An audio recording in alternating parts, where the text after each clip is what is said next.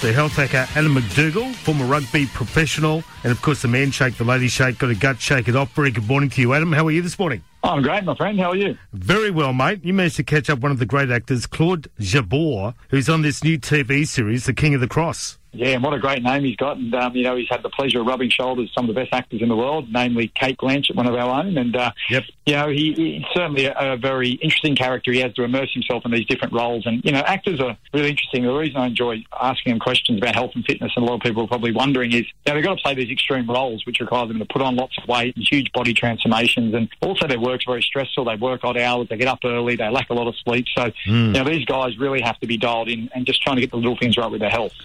But he was once again a guy that struggled with his weight over the years, like most of us. And for him, the big pillar to really turn his health around has been his sleep. He's not much of a sleeper, and he knows he does the wrong thing, like most of us. He gets on his phone late at night. He watches too much TV, and he drinks coffee too late into the day. But this year, it's his New Year's resolution to actually try and cut back on some of them bad behaviours. And he thinks if he can get that right, that'll be a big step to being healthier.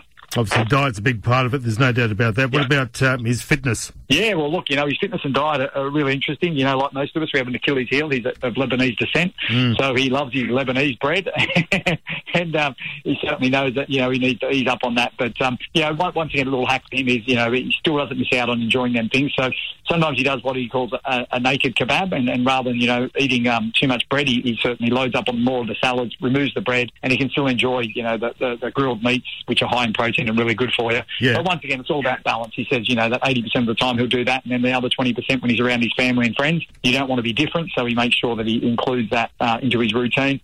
Gym-wise, really interesting. Accountability is probably the most important thing when it comes to health and fitness. So anybody out there that's wanting to make a change today, the one tip I can give you is, tell someone that it's your New Year's resolution to lose weight or get fitter or just be a better version of yourself, and let them hold you accountable and ask them to. And, a good way of doing this is join, a class or a team sport activity, which is what he really focuses on. He tries to get fit through joining a team sport. So for him, it's playing a bit of overaged football with his mates. And, if he doesn't turn up, the phone's always buzzing and ringing saying, "Where are you, mate? Don't let us down. You've got to turn up." So, it's a good little hack, isn't it? Try and, buy yourself a dog. I always say it's the best way to get fit. It makes you walk. You come home and puppy eyes are looking at you. You've got to take him. So, or join a team sport. It's just about, holding yourself accountable, and compliance is science, my friend. If you comply to something, it all works. It's just a matter of getting in there and having a go. Exactly right. Claude Jabbour, and of course the TV series King of the Cross, which is based on Sydney's underworld, and I believe that you can watch that on Paramount Plus from the 17th of February. Looking forward to watching that. Great to catch up with you, Adam, as always, mate, and we'll catch up again next week. Can't wait, my friend. Have a great day.